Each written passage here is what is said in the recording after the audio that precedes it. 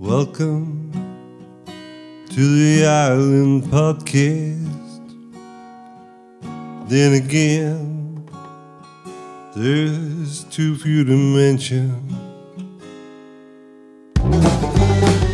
This is a Salthill Media original podcast. Bowie was given the song My Way, the chords of it, the structure of it, and he was asked to write a melody and lyrics, and he started writing this awful, disastrous attempt at this song. And then what happened was he sent it back to the guys, and then some time elapsed, and he heard My Way on the radio. And he went, oh, there's my song. And he went, I don't recognize that melody. I don't recognize those lyrics. And then it slipped through his hand. It's Paul Anka. He wrote the winning formula. So Bowie was really annoyed at this. I can't believe you don't know this story. No, I don't know this story. I've never heard this story. It's a good story. Bowie was so annoyed at this that he wrote his version of My Way, which ended up being Life on Mars. Ah. So if you listen to Life on Mars... Yeah, I guess it is. It's kind of that descending... Yeah, there's a real similarity. Yeah, okay, I can see that. Well, I'm glad they both exist. Yes. Isn't that weird, though? Because I always think of My Way being a really old-ass song, right? Yeah. And then I think of Sid Vicious's version of it as being something that came up, would be, a long way away from the original. Which was arranged by Simon Jeffs of the Penguin Cafe Orchestra. Okay. Carry on. But the point being is that weird idea if you have when you're little of like time differentiation, right? So you think, oh, My Way, really, really old ass song. And then you think also, the Pistols, also a long time ago, but massive difference between the Pistols and My Way. But in reality, it was probably like 5 years. Pistols and My Way. I don't know when My Way was done. Probably should Google it. Well, if Bowie was like sent My Way, 60, Bowie was 70. active in the early 70s, but his very first active in 69, right? Yeah. Yeah, you're right. So it's probably about 5 or 6 or 7 years, yeah. Yeah, which is nothing. Yeah. It's that weird thing that we're now further away from the Spice Girls than the Spice Girls were from, or we're further away from Oasis than Oasis were from the Beatles. Yeah. Do you know what my kid said to me the other day? Think of a number, Daddy. Okay, think of a number. He said, you're closer to 0 than you are to infinity. That's funny, my kid. How old's your kid? I got 2, he's 13 and 11. Really? Yeah. I got 1, 11. I know. That's the sort of shit he used to say. Yeah. He used to say shit like that. My minds haven't grown up much. I don't know. I mean, that's a good mindset to stay in. I think so. I think you're still there. Yeah. Akira. It's the right place to be. That I'm aware of the faffing that we did, so I'm going to start this podcast. Faffing's good. Everyone likes faffing. That's why people listen to podcasts. It's for faffing. People like to think they've got friends. So they put on podcasts that sound like you're just hanging out with homies, right? Yeah. That's what it's really about. Yeah. You know what I mean? People don't need structure. Okay, well, I've done a few podcasts actually where I've hit record while there's ramblings, and then it's like a Zen recording because there's no start and there's no end. It's just like you're jumping in and you're jumping out. The best ones are like that. That's how the best ones are. I always just immediately just start recording. Oftentimes, it is like the most interesting stuff will be said in that fashion. Yeah. Like once it's all set up and more in the manner of like a news program or something, that's what you get, right? Yeah. It's like when the whole thing when they introduced CCTV and reality TV around the same time and people started acting weird, right? Yeah. You can trace the sort of genesis of a lot of our current cultural concerns back. So people started acting weird because they knew they were being filmed. It's like you act differently when you're aware that you're being recorded, and you act differently if it's a podcast interview than you would if it's just a conversation with your homie that you haven't spoken to for 15 years. I think this is why I like to record without video. I know we're doing video now for the crack and for posterity because we're not face to face, it makes sense because we're using cameras to talk to each other. But if we were in a room, I wouldn't be, if we're in a room, I wouldn't be recording. Let me just quit this app here. I wouldn't be recording video if I was in the room with you. The ones that work well, Sam Hyde has his Perfect Guy Live podcast, and he just has like a bunch of like GoPros around the room, and it's just sort of aimed, and they just sit around, and it's not like to a camera, and it's not very well lit or anything like that. They just have it recorded, almost like CCTV, almost like like in a shop or something. Yeah. And then you have this more just like natural lads sitting around chatting about nonsense thing, or ladettes. There's just always lads with them. Oh, okay. I think they had a woman on once. Yeah. I mentioned there earlier about the best, my Zen recording, which was there's no start and no end. And the conversation I'm thinking of was with Liam O'Manley, who was a singer, or who is a singer of Hot House Flowers. Very fascinating dude. And what I did was I put microphones all around the room. And then what happened then as a result of that was people came back and said that was a very interesting podcast because it felt like you're in the room and it's a more immersive experience, So, yeah. And you were like, well, that's because it was. Yeah. You were in the room. You were there. But it was a nightmare. How many microphones did you do? I got a piano here, so I did 4 in the piano. 4 in the piano, including the vocal. So I had a bass in behind. And then I had a mic set up for each of the vocal on the sofa. And then I had a sort of room ambience mic.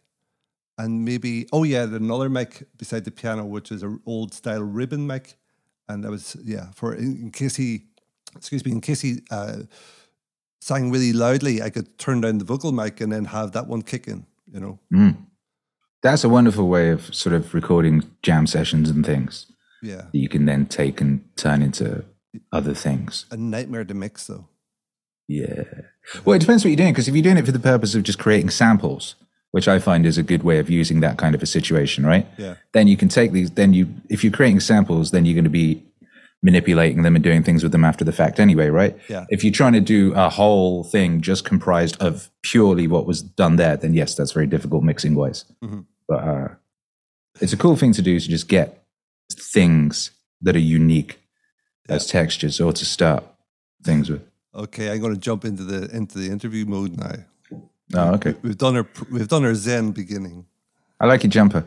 Oh yeah, I bought it in China one day. It was very cold, and it's just freezing. I need to get some warmth, so I went up to a store upstairs and just bought it. Yeah. I don't know if it's the zoom filter, but I don't think I've seen you since like 2004, and you look exactly the same. I am exactly the same. You don't look any different at all. Yeah. I use this lovely moisturizer, a nozzle. A nozzle. Have you heard of it? No. A nozzle, or Anus OL. Anus OL. Anus what? OL. Anus OL. Yeah, or Anusol. Some people call it that. Yeah. It's a moisturizer, but it's really a hemorrhoid cream. But I just use it all. I use it all over my face. Really? And then that's your secret. And you look very similar. Yeah, I don't use any moisturizer at all. I just, wander around in the sun. Yeah. I do everything you're not supposed to do. I do all the stuff they tell you will kill you. Yeah. Is what I do. You wear sun cream though? No. Oh man, you should do. My fellas. No, I don't. I honestly think like rubbing weird chemical cocktails on your skin and then baking it in the sun is a stupid idea. So I just don't do it. And that's like bro science, right? That's just my intuition. So I feel that just sounds retarded, so I don't do it.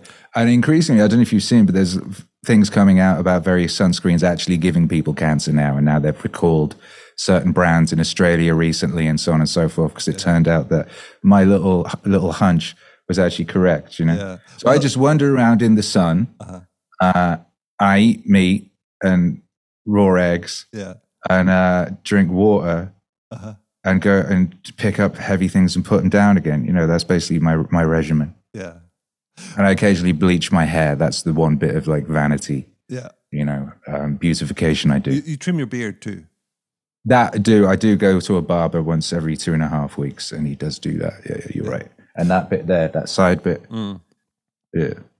Okay. So I do that. Okay. Let's get into this. Because people are probably saying, who is this guy? And that's how I start every interview. So I'll start it. Who are you and what do you do?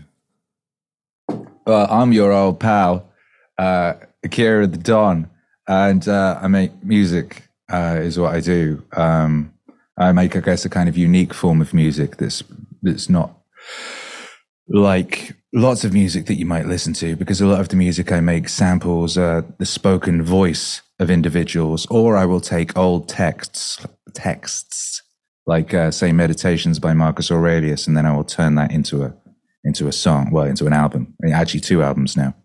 Yeah. So sorry, carry on.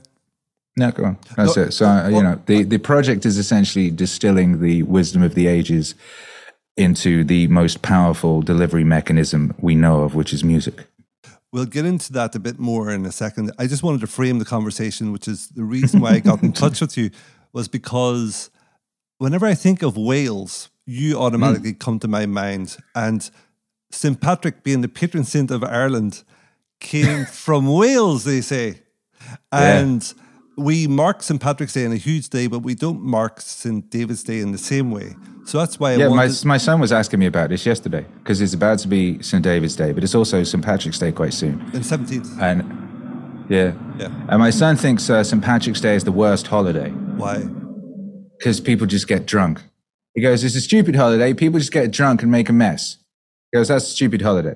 And then my wife said, oh, it's St. David's Day this week or whatever. And he's like, oh, what'd you do for that? And she's like, well, I guess you get a daffodil, you wear a daffodil. He's like, that's worse than St. Patrick's Day. He's like, well, you don't even get drunk. What do you even do? What's the point? So it is a good point, actually. I mean, there's people, the Welsh get prideful, and they, hey, we're Welsh. It's nice to be Welsh, lovely. Great singers. I have a friend who would hand out daffodils at Brixton Station on St. David's Day. And usually people just like, turns fuck off, he's like, hey, it's St. David's Day, have a flower, and they're like, fuck off, you creep. And I had a great St. David's Day some years ago. My friend who's Welsh had some daffodils, and I went out and bought some leeks. Yeah, that's a very Welsh plant. So I think it's your thistle, effectively, or your shamrock. Yeah, I guess so. The leek, just because it makes a mildly palatable stew. Yeah. Yeah.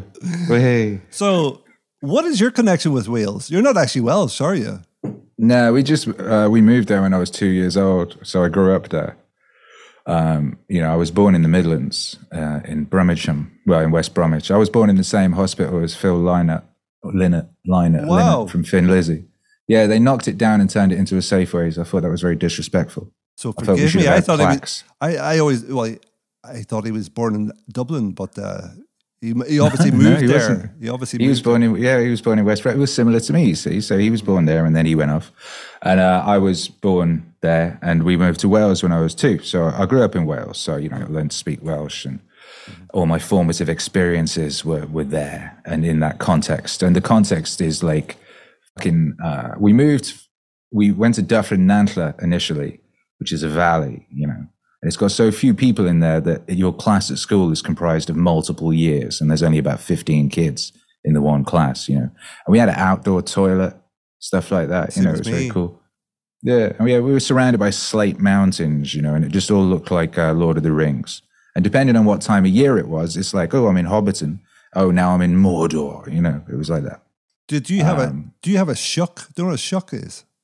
A shuck? Aye. It's like it's a ditch. It's the edge of a field between the field and the hedge. And we used to play. Is that what you call that? Is that what you call that? Yeah, shuck.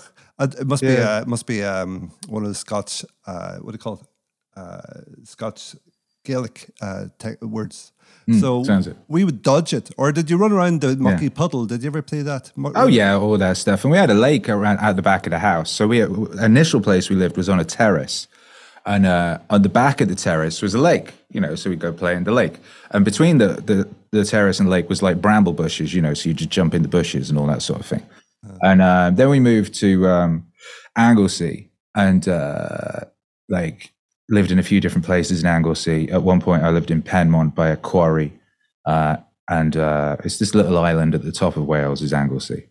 And I lived by this quarry, and once a year people would congregate from all over the world to have a big rave in it. And the local police would try and stop him, but there was only 2 local police, So one of the local farmer guys, they'd pay him to go and stick some big rocks to stop the police being able to come down. And sometimes the farmer would get angry with the police, for whatever reason. And one time he took his tractor, and this police had come to bother him, and he pushed him down the hill on his tractor, this big ass hill. And the hill ended at a little cliff that then went into the sea. He pushed the police in his police car off this little cliff into the sea. And for some reason, they never arrested this guy. Everyone was just scared of this farmer. One time he shot at me, you know. He had these dogs. He'd set his dogs on you. He was a crazy, crazy guy. He used to beat his wife. Then he got a new wife, and she was from Birmingham. And she was like big and tough. And she basically like put him in check and changed his ways. That's nice. By, you know, he met his match with that one. Forced redemption. Yeah. But anyway, yeah. And we used to, like, you know, we had forests and things like that. I lived in Bamaris by these castles, you know. We used to live next to medieval castles. Yeah. So we would play in the medieval castles.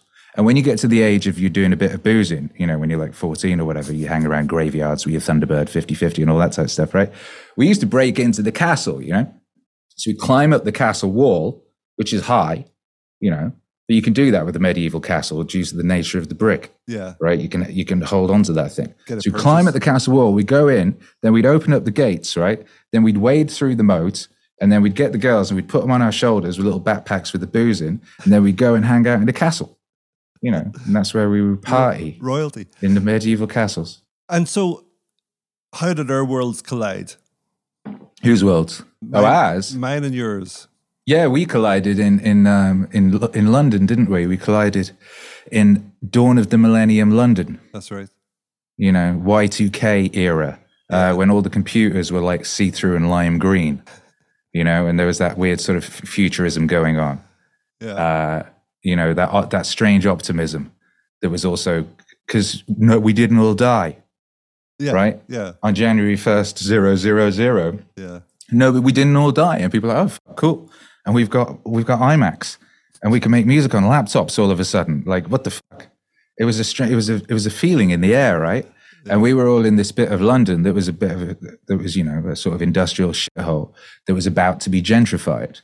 But we were there before all that, right? That's right. There was only like, when I was first down there, it was only 93 feet east where you could get a drink in that whole area. That's right, pretty much. Yeah. Brick Lane this was.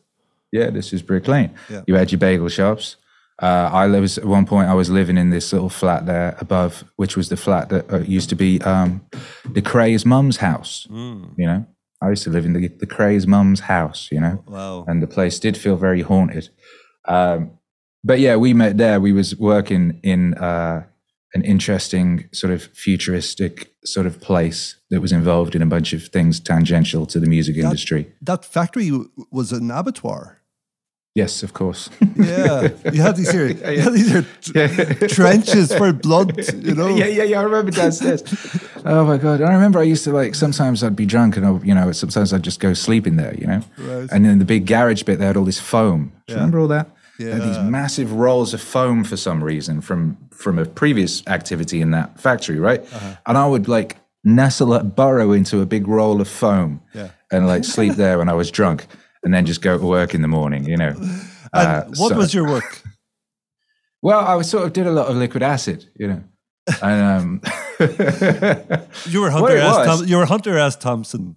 I was doing that. I was a little Hunter S. Thompson wannabe in the music industry world. It was a combination of things. I'd had this idea when I was little. I wanted to make music, and I used to read a lot of music magazines. And back then, there wasn't internet. And the way you got into being able to make music was you had to get a record deal. And you got a record deal was you made a demo and you send it to a record company and then they'd ignore it. There'd be a big pile of demos. And I read enough music magazines to discover that the only way people sort of got signed and stuff was usually by like knowing people or some kind of happenstance or something. So my plan was to go to London and do some music journalism because I was already doing a bit of that. I had a fanzine, I made my own comics. I used to review singles in the back of them type thing. So I had this plan to go to London and do that so I could then, you know, do music. And that's basically what happened. But I ended up at the place where I met you because the lads who owned that sort of saw me at some gigs and things and thought I would be a good person to present a TV show they were putting together. So they hired me for this other thing just to sort of get me because they wanted me to present some TV show. So I ended up becoming a sort of weird little internet music journalist. And then most of what I was doing was sort of wandering around, sort of causing trouble and then writing about it, you know, getting in scrapes and that sort of thing. Doing that whole gonzo journalism thing, basically. But I remember your Weekender columns. They were just so crazy. Yeah. Yeah. It's funny, right? Because you couldn't get away with any of that now. Probably but also, not. like, it wouldn't exist now because nowadays everything's got to be filmed. Everything's got to be a vertical video. You know what I mean? People aren't writing columns. Yeah. You know? People aren't reading people used to get really excited about, I'm really excited to read my columns, right? Yeah. Remember that shit? People cared about things like that. Talk about Crack Village then. Yeah. Well, that was the band that I formed on the dawn of the millennium when we didn't all die, you know? And I woke up and I said, hey, we should have our own band. Bands are rubbish. We should have our own band, and it should be a rap group, and it should be basically like a punk rap group, right? So we've all got to learn to rap and do this punk rap group.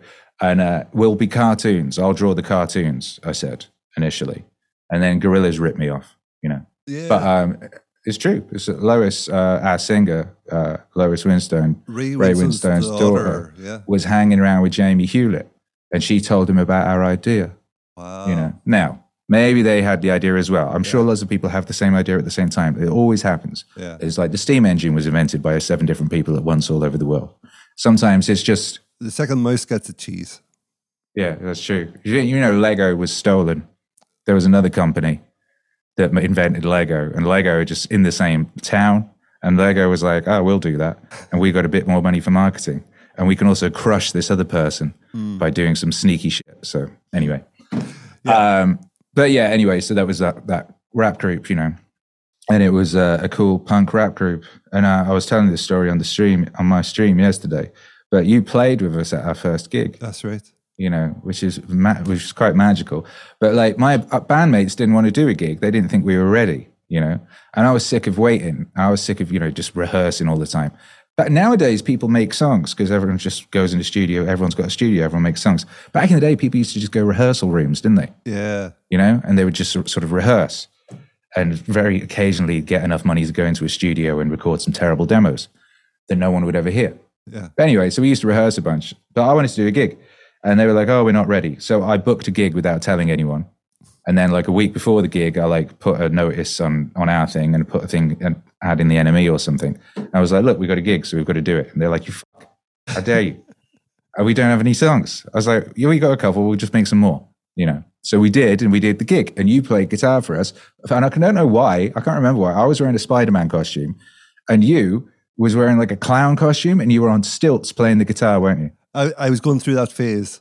That's how it was. And I don't remember why you did that. It's like nothing about my interactions with you in the office suggested that you would wear a clown outfit and go on stilts. I funded my university by being a clown. That makes sense. I was a stilt walker, or else I was making balloons. So I was doing both, but usually one or the other. At the same time. Well, I did at the start, but then I found I was just standing there on stilts handing out balloons. So it was like one or the other from then on, you know. Well, it was very impressive. And, you know, I got very drunk for the, you know, nerves, all that type of thing. Yeah. And I was sick on the headlining band's bass amp, halfway through like the second song or something. And I do recall that when the set finished, and you were looking very happy, I thought we were still on like the third song or something, third or fourth song, but we'd actually finished. You know, and that was that. And then afterwards, everyone's like, that's amazing. London will never be the same again. Oh my God. And we got booked a bunch of other shows. Then we went and did Cargo and 93 Feet East and all these places. Talk about your connection with Lemmy. Huh? Your connection with Lemmy. What do you mean my connection? You met Lemmy a few times. I did meet Lemmy a few times. Didn't he christen you? How do you mean? He gave you a name. Oh, fuck, he did. What was it? Alphabet. That's true, isn't it? Yeah. Because you were spelling your real name.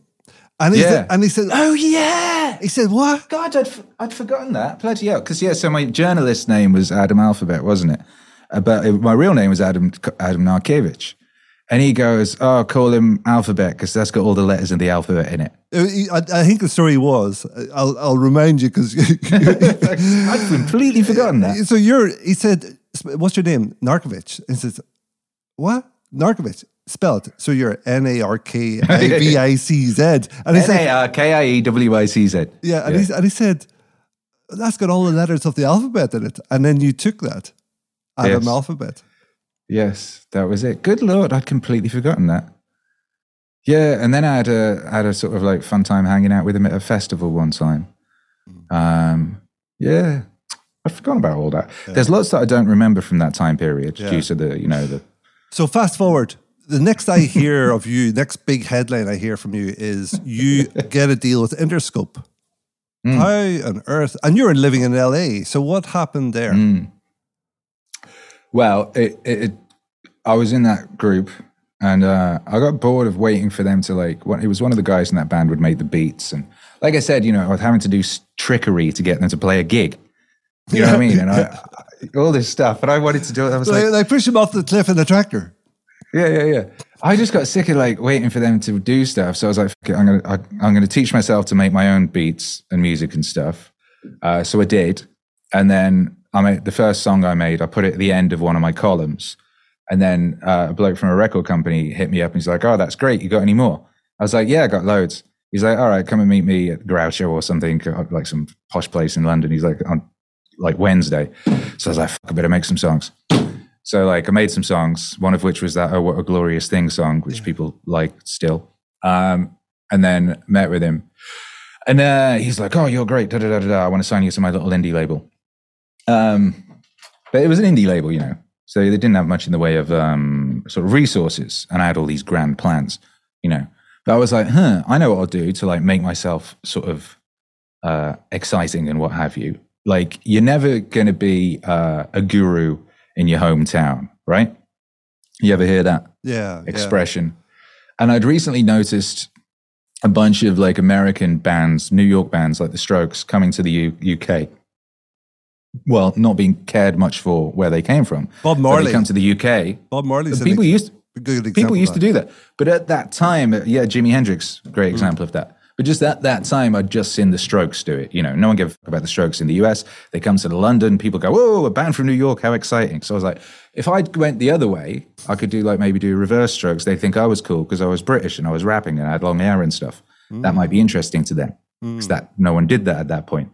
No one at that point was rapping over guitar loops and all that sort of stuff, which became very popular with people like Little Peep years later. But anyway, so I rang up my bank and I sort of chatted up the lady at the bank and did a lot of what I now recognize to be excellent persuasion tactics, and they lent me $1,000 or something, or 600 quid or something like that. And I flew to the US. And I had this demo CD, which was the songs I'd made for that guy. And I sent it to my mate. And his girlfriend was playing it. She cut hair in New York. And some guy who was getting his hair cut happened to be a guy at a record label. And he was like, "What is this? This is amazing." And next thing I know, I'm in Miami. And I was over there going to clubs. And I had this microphone stuck in a He-Man sword. And I was running up in clubs and just rapping over people's DJ sets. And that was my big, this'll get me something. And then I go to the Everglades with my mate for an afternoon. I come out, my phone's going crazy, my old BlackBerry. And Jimmy Iovine wants to fly me to LA, and he thinks and Madonna's lawyer wants to sign me, and all this craziness was going on. So that all happened very quickly. Jimmy Iovine's like, "You're going to do to rap music what the Beatles did to rock and roll." And, he was right. In the end, it took a little longer. Yeah. So then you're totally independent. So yeah. Because I made a record for Interscope, and I went out and I lived in New York and LA, and made an album with lots of big producers, and they spent $250,000 on it and all this sort of thing. And I was having meetings with the press departments in LA, and we had this whole idea. At that point, I had that twiddly mustache. That's you remember? Right. Yeah. I had a twiddly mustache and long blonde hair. So the idea was that we were going to basically graffiti other people's billboards and spray blonde hair and a twiddly mustache on everybody. And we were going to make these big stickers and put them over everyone else's adverts. There was this whole advertising campaign ready. But anyway, then they suddenly, one day I got a message saying that I'd had this meeting with Iovine. And it was kind of weird, right? Because he was editing the 50 Cent's movie, which is weird, right? Because he's not the director or the editor of 50 Cent's movie. But I go to his office to have this meeting with him, and he's got 50 Cent's movie on a big screen, which hadn't come out at that point. He's going, "Yeah, get rid of that bit, change that bit, da-da-da-da-da." And we played him some of the songs we'd recorded. He really loved, my demos. And a lot of the songs I recorded were quite political. I had a song called Thanks for All the AIDS and another one called Bankers, which is, I had one that predicted the financial collapse of 2008 in great specific detail. I had another one that sort of outlined the pedophilic nature of the controlling powers of the Western world and this, that, and the other. And he was doing this funny face, and he's like, at the end, he goes, "All right, this is all well and good." He goes, "Put him in with will.i.am. All right, will.i.am can make some hits." So I was like, and then that didn't happen. And then I get this call saying, did you meet will.i.am? No, that never happened for whatever reason. Okay, I thought you meant he made the hits and then they didn't happen. So the first... No, he was like, put him in with will.i.am and go do some stuff with will.i.am. At that point, will.i.am was... Yeah. And the will.i.am thing didn't happen. Then I got a phone call saying, look, they're not going to put this out, all right, so you need to change the lyrics. And I was like, I ain't going to change the lyrics. And at that point, one of my songs, that Oh What a Glorious Thing song, had been put in this movie with Uma Thurman called My Super Ex-Girlfriend. It was quite big. And they played it at the moment when her and Eddie Izzard snog, which is pretty weird. Ooh. But I got quite a bit of money from that. So basically I used the money to buy the album back from Interscope and go independent. And was that tough? Yeah, it was, but I did it. The whole thing was tough. When I first signed with them, they just wanted to give me a load of money and then have me record the record in their studios. And I wanted to get an advance on some of the money to build my own studio and get my own equipment. And they didn't let people do that then, right? That was very frank, because the part of the whole system is like they give you an advance, but then you spend that advance in their studios. So they're kind of double dipping. Man, I was right? just so talking, they get the money back. I was just talking to a guy who had this here spun on him in the 1960s. So they were still doing that in 2005 or whenever that was. But anyway, I eventually convinced them, because it was part of like, I will not sign with you if you do not agree to that. And I took a much smaller regular advance and spent that on equipment, which is, I mean, I'm literally still using the microphone I bought with that money. You know, I've used that microphone in every one of my records since, and a few other bits and bobs. So anyway, that all worked out cool. But yeah, I went independent, and then I spent a lot of time, basically up until now, working out how to essentially be a one-person record label thing in this new world. You know. And how did Mexico enter the fray? Well, that was because I was living in the USA. We moved to the USA in like 2014, me and my family. That's when I moved to China. How long were you in China for? I was there for 8 years. Yeah. Okay. That's about the same. Okay. Yeah. So the same. That's funny, isn't it? And I often say how China and USA are very similar. They love their flags. They both think they're the best country in the world. Their people are just so patriotic. Well, it's, you know, they're both at similar stages. Like, well, the USA is kind of like where the UK was in like 1902 currently, you know, which is when Victoria died. And America was ascendant. The USA was ascendant at that point, right? So it was that transfer of power from the existing global superpower to another superpower. Currently, the USA is now, you know, 100, however many years into its empire, a period of empiric activity, and China fancies themselves as the next one, right? So it would make sense that they have a lot in common in certain regards. So, but anyway, so you were in China and I was in the USA at the same time. Yeah. And it was purely, you know, you get these visas, it's the O1 Artist of Extraordinary Ability visa, and you have to re-up it every 3 years. And I had this new visa, and it was 2021. And you just pop out the country, you go to the nearest embassy, get it stamped, and then you come back in. Because it was Tom Hanks' disease time. Explain that again. That was... I heard that before. So explain... You remember like back in 2020? Yeah. Remember in 2020? There was a disease. Like Tom Hanks got that disease, and then everyone started freaking out. Right. Do you remember those? Not like, really. That was the first time I saw it was Tom Hanks getting it. Oh, you know what I mean? You saw okay. You remember, I was in China, so I couldn't see the internet. Well, so in China, it was funny because we were seeing videos from China. This was in 2019. So we were seeing the videos from China of people just collapsing in the street, right? Right. And then you're hearing these reports of people in China with this horrible disease. Yeah. And they've barricaded them in their houses so that the disease doesn't spread, right? Yeah. And people are just dying in their buildings. And everyone's like, what the fuck is going on in China? And then suddenly, Tom Hanks gets sick. Right. Everyone's like, oh, fuck, oh, no. And then like everyone went mad, you know, and they started like not letting people out of their houses and making people like strap cloth to their faces and stuff. And then they were like saying, right, now you've got to inject yourself with this weird experimental, sort of, what's it called? Powerpuff Girls serum or something, right? Right. You know what I mean? It was all very weird. It was a weird time in the West and presumably in China as well. Well, I was in China, so I couldn't actually see what was happening in China. So. No, you didn't. But they didn't barricade you in your house. I don't recall it. Yeah, I don't recall. No, you'd think you'd remember something like that. Do you know the weird thing was? I actually escaped every lockdown, but I was always waiting for that tap on the shoulder saying, "Come here, you're off to the lockup for you," you know. And but they never. No. Yeah, I mean, it was weird where we was. I was in LA, you know, and then one day they just shut down all of LA. It was like one night I'm DJing, and then my manager's like, "I don't know if we're going to be open tomorrow." You know, I just had a weird message from one of his higher up. The police tip you off for things in the LA sort of scene, or some council people would tip you off, you know. And then the next day they shut down the whole city. No one was allowed. No venues were open. They shut down the building that my studio was in. They're like, you have to be out by 7:00. Yeah. Like everyone in this building, they're like making fashion. They're making some of Kanye's stuff in there. Everyone's like them. Their machines are being pulled out the place. Right. It was fucking crazy. Then the military were all out. Then they were setting fire to where I lived in Melrose and all this type of shit. It was fucking very mental. And we were like, fuck this, let's go to Texas. Because like I don't want my son having to deal with all this weirdness. They're trying to make you wear masks walking outside and shit like that. I was having the police shouting at me all the time. So fuck it, we'll go to Texas. So we moved to Texas. But anyway, and then I had that we got the visa re-up. You know, we've been in Texas for a year and it's lovely. Built a studio, built another studio, you know, relocated, da-da-da-da. But it's just, you know, go out, get your things stamped, come back in.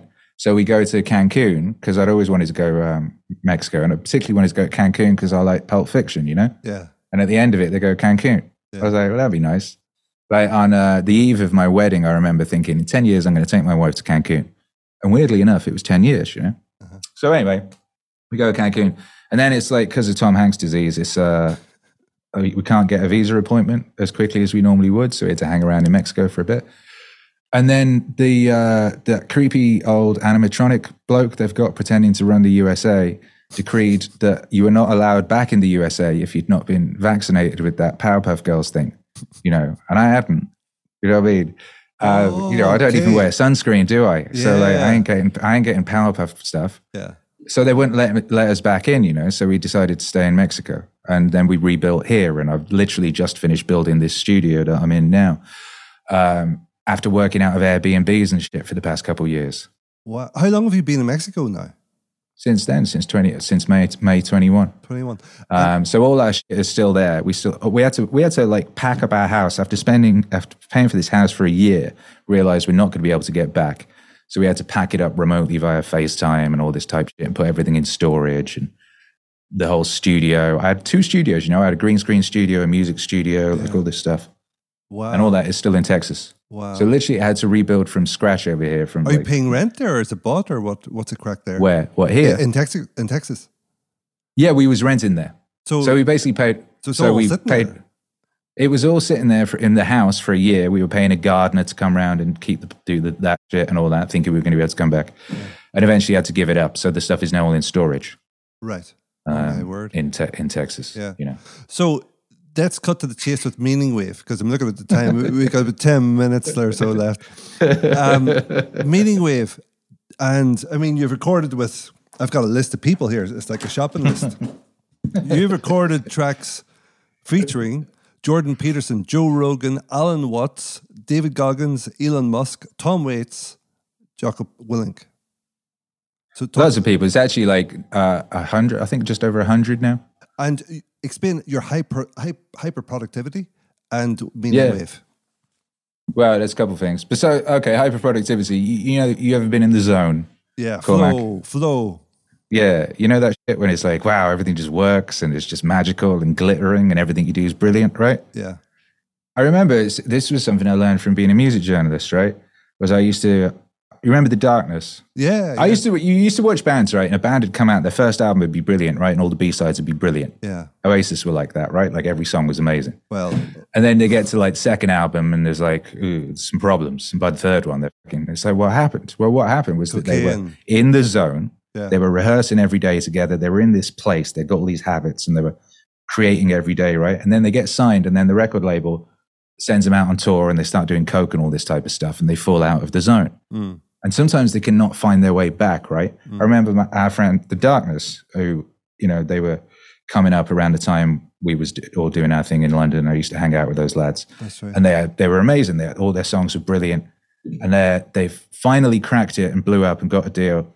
And then, they went fucking mad and got to play out all their rock star fantasies. And when it came time to try and make the second album, they had no idea how to get back to that place that they once occupied. Mm. And it just all fell apart quite spectacularly, So anyway, I was like, all right, so I'm doing this. I invented Meaning Wave. It's going good.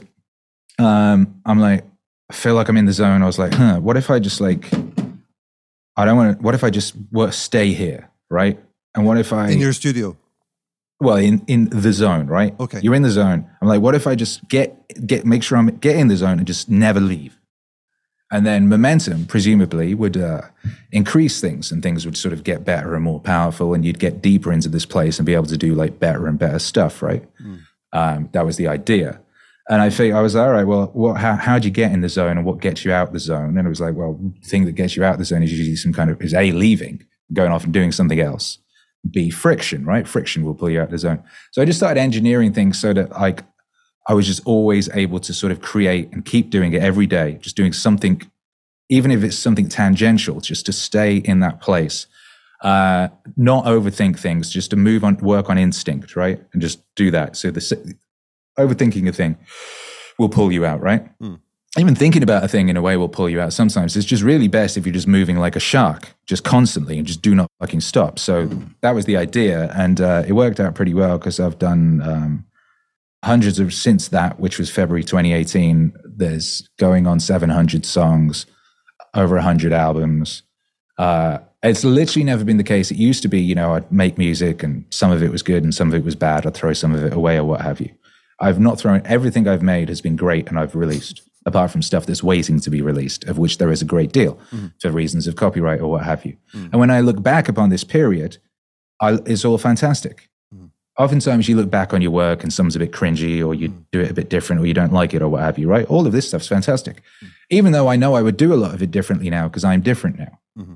So I found that working in that manner was very effective and I've been able to, do a lot more. Our old friend Paul Hitchman, I remember him saying, because I used to make all these mixtapes and he's like, but I would labor over the albums. So it would take ages to do an album, but I would make shitloads of mixtapes. He's like, you should be more like Frank Zappa. He's like, just do stuff and put it out. Like, and that would be good for you.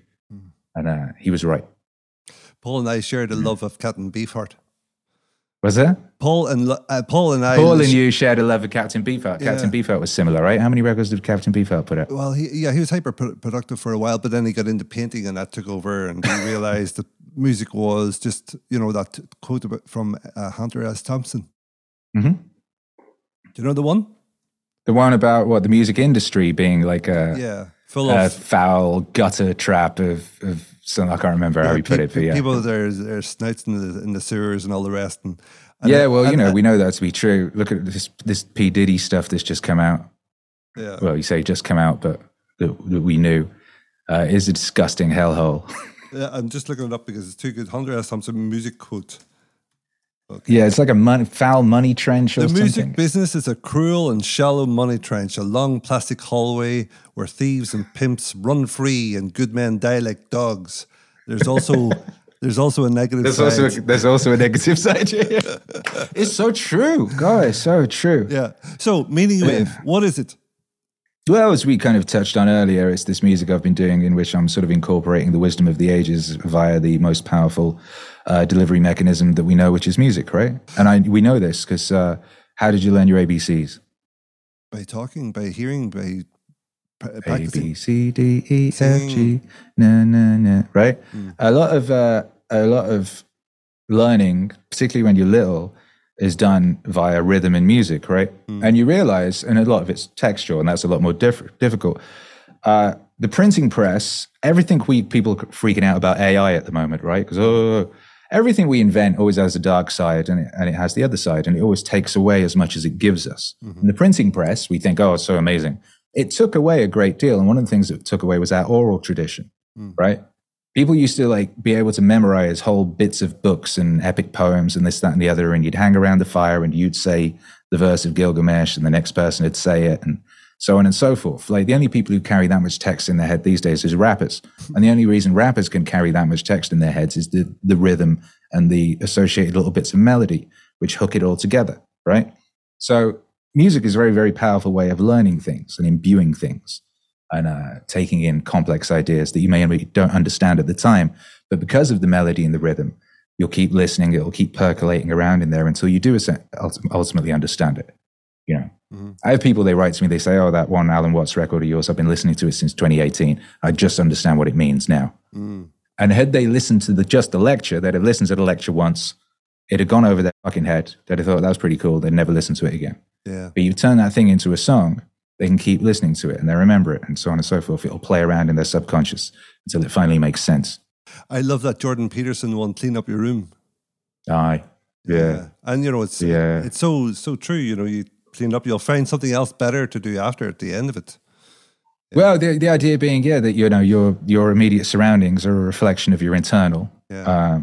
And if you fix what you can fix first, then you can start moving out into the world and do a bit better and do a bit more. Do you know that actually directly inspired the Ireland podcast? No. Absolutely. Really? I was thinking, with media companies, there's enough badness in the world. Why don't I actually try and sort it myself? You know, so I moved to Ireland and I got my kids into school and all the rest. And then I was thinking, how can I now make a positive impact upon my community, you know? Because I was living in China and I felt that I didn't feel I could do that. A lot of it was language and other things, as you can imagine. So what happened was I started, I came here, I wanted to start up a dad rock school. So like School of Rock? School of Rock, but for dads. Dads who never got a chance to get in a band. Right. So I wanted, because I was doing that in China, I was teaching kids, so I was, you know, how to play AC/DC and, you know, Hans Zimmer's Batman and all the rest. And then I was thinking, right, well, let's do that, but with dads who missed the boat for the rock band. Yeah, and have got a bit of regret. Yeah, Feel like, what did I miss? Exactly. And I was all getting this idea, and then my cousin said, you know, you're going to need planning permission. It's not going to take off. I was like, oh no, she's right. So I was thinking, what else can I do? And I'm a teacher, so I was waiting for the phone to ring. The phone wouldn't ring, you know, like, because I don't have a Gaelic qualification, so I can only do substitute teaching. So I was waiting for the phone to ring, and I was thinking I could do a podcast, because that's what kept me sane in China, was just listening to podcasts. I had a million voices in my head saying, don't do it. And then I had 1,000,001 voices in my head saying, do it. So they won. So I started up the Galway podcast, and you know, the traffic was going all right, but not going away. And then I was thinking, the Ireland podcast, nobody's doing it. Don't do it. Don't do it. Do it. And then this one won. So, but a lot of it is from Jordan Peterson's talks, which is sort your own life out. And then whenever you think that you've done, you're able to do that well, move on to your community. Yeah. And then whenever you can work outward is the idea, is work outward and keep doing that. Exactly. But until this thing is stable and together, it's very foolish to try and fuck with other things. Yes. You know what I mean? I love his little thing about you're like a chimp with a wrench, like whack, trying to fix a helicopter or something. It's like a chimp with a wrench trying to fix a military helicopter when you're trying to mess with these like forces beyond your greater understanding, when you haven't yet sorted out the fundamental. Yeah. And it's a very old idea. Like I was saying, you know, I've turned Meditations by Marcus Aurelius into an album. It's basically what he's talking about. All the stuff that Jocko Willink and Peterson and people like that talk about is stuff that we've known for thousands of years. Yeah. It's in our oldest writings. And we just keep having to remind ourselves of these fundamental things over and over and over again. Mm-hmm. And the reason for that is because the devil, you were talking about, you have these voices, right? Mm-hmm. And you could think of one voice being God and one being the devil, right? Mm-hmm. And the devil will be constantly trying to trick people into the inverse of what they should be doing. So like go out and try and fix the whole world when you're a 14-year-old and you don't know what you're doing, right? And go and try and solve the so-called climate crisis or whatever it is as a tiny child when you do not yet even know how to wash your own asshole, you know? And that's the inverse, you know what I mean? When you're like, oh, should I do this or shouldn't I do this? The devil will be saying, you know, don't do that thing. That will, oh, why do that? What's even the point? Why even bother? Stay in bed, da, da, da, da. You know, yeah. A big part of being useful in the world is being able to recognize the voice of the devil and the voice of God, which you could think of as your conscience. Yeah. Right. Versus the thing that sabotages you. Yeah. And the thing that wants you to be weak and lazy and useless. Well, Peterson talks about this a lot, doesn't he? That what is your manifestation of hell? What is your manifestation of heaven? And then, you know, it's like a carrot and stick, you know, so the hell, that vision of hell. And that's why I gave up alcohol was, you know, it's very easy. Once I had that vision of what my life would be like if I was still drinking. And once, you know, that was easy. So once I had that vision, it was like, well, I finished with alcohol, you know. Same. When did you do that? 2008. 2008. Yeah. Incredible. What about you? Yeah, I was 2018. Yeah, but I'm older. I was a functioning alcoholic Hollywood DJ, you know. Yeah. Everyone's just booze, booze, booze in that world. So it was quite difficult to sort of be able to do that. Like, with what would you be like without it? And actually, it would be better. And actually, not having hangovers every day would mean you'd have all this extra energy and time to do useful shit. Yeah. You wouldn't constantly be waking up drenched in some kind of sorrow / regret / confusion / shame. Yes. So what weird thing, right? To be spending so much of your life just wandering around where like half of your life you're drenched in regret and sorrow and shame and you're not quite sure why, because you're not quite sure what you did. What the fuck? But you just know it was wrong. You just know it was fucked up. You're like, oh, I woke up in a skip. I mean, I'm in a skip. I mean, what else could have happened to get me to this position? I worked out because it was similar with his. I made that Jordan P. Peterson's drinking song, and it was based on one of my old Akira the Don songs, the drinking song. But he was talking about, and it really made sense to me. It's like, you know, booze is actually, it's great. You know, of course people like booze. It's super fun. It's an adventure every time. And I was like, that's what I liked. I love the adventure of booze. You drink a bunch of booze and you get brave and you go on an adventure. Random adventure, and you wake up in a skip, you know, and you go, what happened? And then people will send you pictures, and there's you getting choked out by a bouncer in Harlem, and there's you jumping off a building in you know, the Lower East Side or whatever it is. And that's how I got to the skip, you know. But like, that's all well and good, but it's not your adventure. It's like a random adventure, and what's better is an adventure of your choosing. And when you've got an adventure of your choosing, and you've decided this is what I'm doing, and you're going all on in it, that's awesome.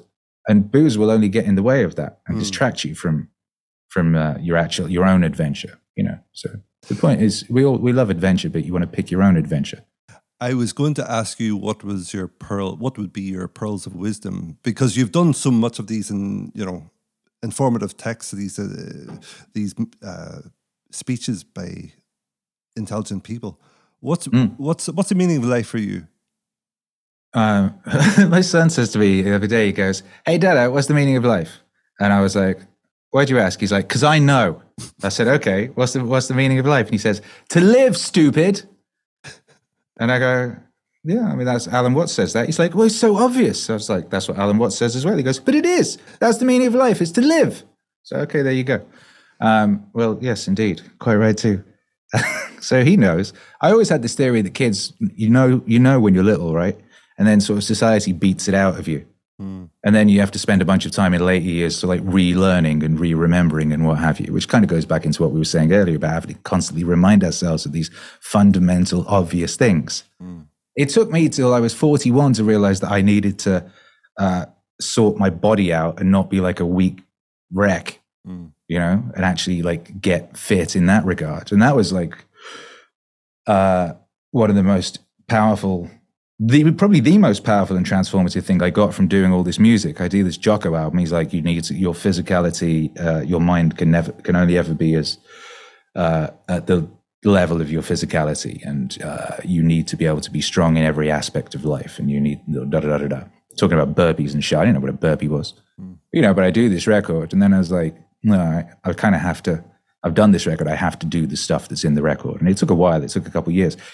Ended up getting locked out of the USA and ended up in Mexico and going to a coffee shop next door to a gym, and every day just seeing these people in this gym, and eventually going, all right, okay, I'll go in there. And not knowing what I was doing or what they were doing. And I go in there and it's a CrossFit class and I don't even know what that is. And halfway through the first one, I have to go outside and heave in the middle of the road. And they have to show me how to do a squat because I can't even do a squat. And he's like, hold this thing and go down. I'm like trying to throw a ball at a wall. I can't do, it took months and months of just hilarity, just collapsed in a puddle of sweat, just laughing at just how awful I was and how completely useless I was in that regard. And then eventually got through that and then got to a point where I was actually competent. And now I feel better than I've ever felt in my life, in general. It's beautiful to see and it's beautiful to hear this. It's a radical, transformative thing. I was sold that thing when I was little that, artistic people don't do fitness. And fitness people are like meatheads. And also... and there the twain shall meet. And also artists need an intoxication to get... Yeah. Well, I was about to say, as an artist, you're supposed to run off and do a load of drugs, right? And that's what you're supposed to do. And the fitness people, they're all meatheads and morons, and they're just doing the gym, and they just want to look good or whatever. It's looking good is a nice side effect. The thing is actually about feeling good. It's about being good. It's about being rooted in the world. It's about being capable and useful. It's about being able to look after yourself. It's about being able to protect people around you. It's about being able to carry your own weight, figuratively and literally, right?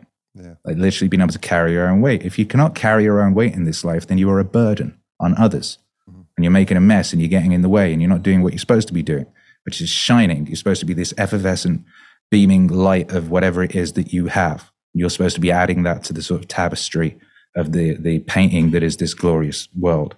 And if any of us are not doing that, then the image is lacking. I think of it like a TV screen. You're made up of pixels, right? If all the pixels are boom, boom, firing, then the picture works. It's a great movie.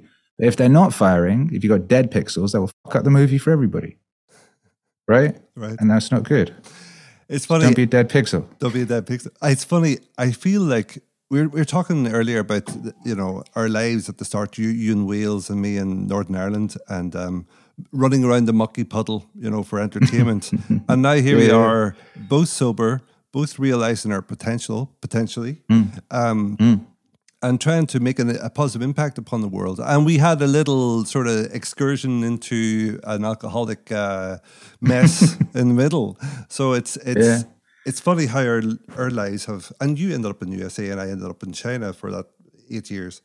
It's weird that our lives have sort of dovetailed. And I haven't talked to you since a long time. 2004. Yeah. Basically since like... We probably did voice messages here and there, but nothing like this. Yeah. A couple, like you pop up on Instagram at some point, and like, it was only recently as well. I saw a nice video of you playing some music. It was very lovely and it made me cry. Oh. And I listened to one of your podcasts where you were talking to Brother John Robb. Oh yeah. And yeah. And that was nice. But it's weird. We both ended up in the same spot potentially here as well. And it's just this weird synchronicity going on, between It's nice when that happens, because sometimes you come across people from the old life and they're not doing so well, or they've fallen prey to the traps of modernity, or they've fallen into mind prisons, or they've become, sick or unhealthy, or just, whatever it is. They've continued down certain things and never had that opportunity to find the potential within them and the glory of being. So it's always very nice when you find people who've, as you have, had the correct shape of the hero's journey type situation. I got 7 minutes over. We've gone 7 minutes over. So okay, that's not too bad. You wanted to peel off, and we had a delayed start. So I'm sorry about that technology. I think we both sort of. Oh yes. All good. I'd love to do this again. If we don't do it again by next St. David's Day, maybe we can do it by then. Yes, we should do it again because there's so much to talk about. I have so much to hear about what you were up to in China. Yeah, and I want to hear more about your interviews as well and your techniques. Can you play guitar yet? What's that? Can you play guitar yet? It's so funny that you say that because I'm literally trying to buy one right now. I've been on Facebook Marketplace all week trying to buy a guitar. I think Nick Cave, he just went and bought one and just started playing it on stage, and Yeah, that's basically what it is because like I used to have one and I could play like 5 chords or something. Yeah. And then I moved and I couldn't take the thing with me, so that didn't continue. And now the way I write is I write everything in MIDI essentially. Yeah. And so I have a lot of plugins that do guitar these that imitate a guitar. And if it's a situation where I need it to be way more expressive or realistic, I send it to a session guitarist to play. Mm-hmm. So I have a bunch of session guitarists I use because I have a lot of guitar on my records. Yeah. And I literally this week I decided that I wanted to be able to just do it myself. Yeah. And that was the vibe that I wanted on this record that I'm started to make right now. And every time I make a new record, I introduce a new process, like a new instrument or a new technology or something. Because part of that zone thing we were talking about, you need to have one foot in chaos and one in order to be in the zone. That's where the zone is. The zone is right between chaos and order. Mm-hmm. So if you get too competent, you get out the zone. So this is why when you hear, that's another thing that happens to musicians. They get too good and then they stop being able to do anything very special because they're just too technically good. I remember hearing Graham Coxon from Blur talking about how he made Song 2. When he made that album, he just got too good at guitar. So he started taping his fingers together so he could get back to feeling like he did when he was first playing and be more sort of punk and sort of sloppy and make more accidents and stuff like that, So for this record, it's introducing me actually playing the guitar is what's going to be the chaos to keep me in that place. There's a lot of great guitars having been made in Mexico. Fender. Fender had have guitars made in Mexico. No, I think the hierarchy is Mexico is the bottom, but they're still great. And then you got Japanese, and then USA. So those are the 3 stages. But yeah, you can get I would say get a Stratocaster. That's what I was looking at. Yeah, I saw one on Facebook Marketplace for 3,000 pesos. How much is that in pounds or euro? Like $170. Oh, buy it if you can afford it. Buy it. That's good. Yeah. That's what I thought. Yeah, and make sure it doesn't crackle too much and all this stuff. Yeah. Thanks. Yeah, I've loved this. This is wonderful. Yeah. Yeah. Well, great to see you, Akira the Dawn, and I'm going to include links to Meaning Wave and all the rest, and we'll talk again. Yes, we will. Lovely seeing you, you beautiful man. Likewise, my gorgeous fellow. Happy St. David's Day. Oh, happy St. David's Day, yeah. Happy St. David's Day. Dear Derry Sant. Yeah. Dear Derry Sant Happis. There you go. That's Welsh. Yeah. Great. Dwi'n siarad dipyn bach o Gymraeg. Dwi'n cofio dipyn. It's one of these things, it comes back, because it used to really come back when I was drunk. Uh-huh. For whatever reason, because I learned when I was little, and then you don't have much use for it out in the world. Yeah. But when I would get drunk, I'd start speaking in Welsh. People would think I was speaking in tongues or something, Yeah. I just go Welsh. I have a similar problem, but whenever I speak in Gaelic now, I speak in Chinese. My brain gets on it. But I'm not even drinking, so it's just stupidity and old age. Mm. Anyway, we'll stop old here. Age. Oh, yeah. Pemblwydd hapus mañana. So that was 2 languages then. So that was Welsh, happy birthday tomorrow in Spanish. Happy birthday tomorrow. It's your birthday, right? Yeah. Yeah. Oh, isn't that lovely? I know. I better get the nozzle out again, yeah? You bet. Yeah. All those little baby foreskins or whatever it is you're rubbing on your face like Salma Hayek. Cool, man. Okay, I'm going to go. All right, buddy. Good to see you, man. Good to see you. Bye. God bless. Bye. Hasta luego. This has been a Salthill Media original podcast and production.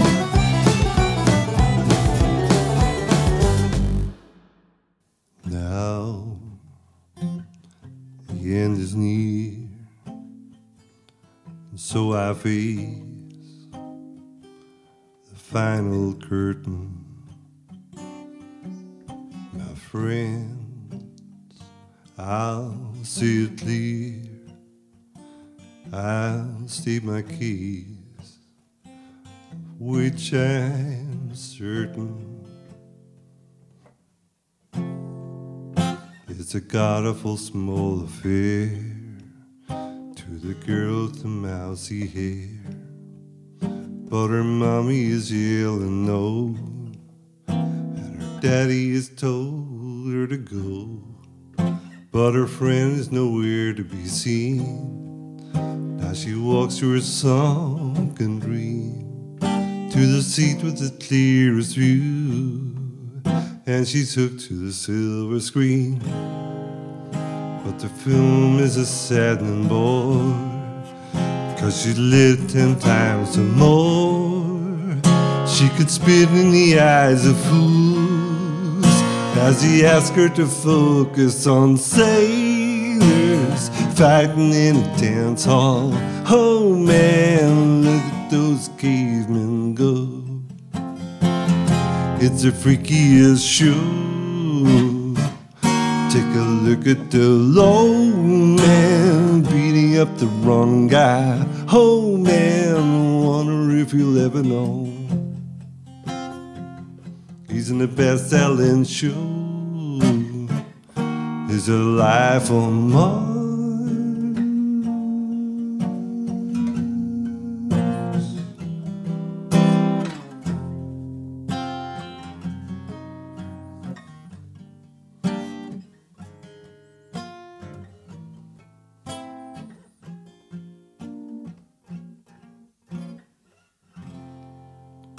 It's an America's torture brow.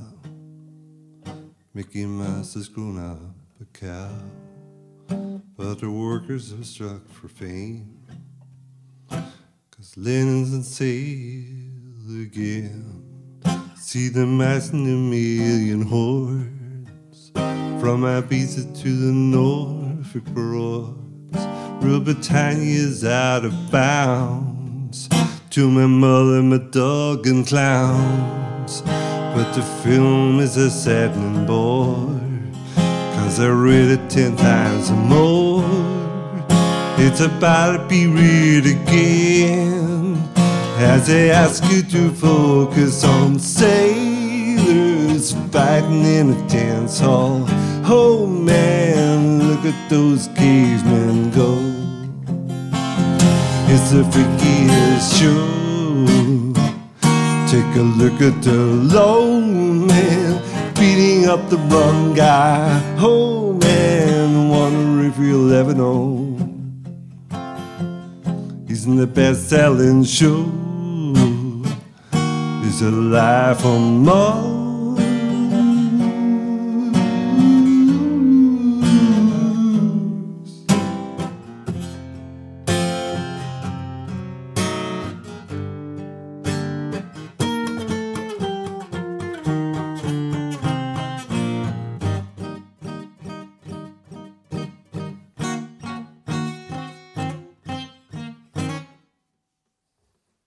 Yes, I did it my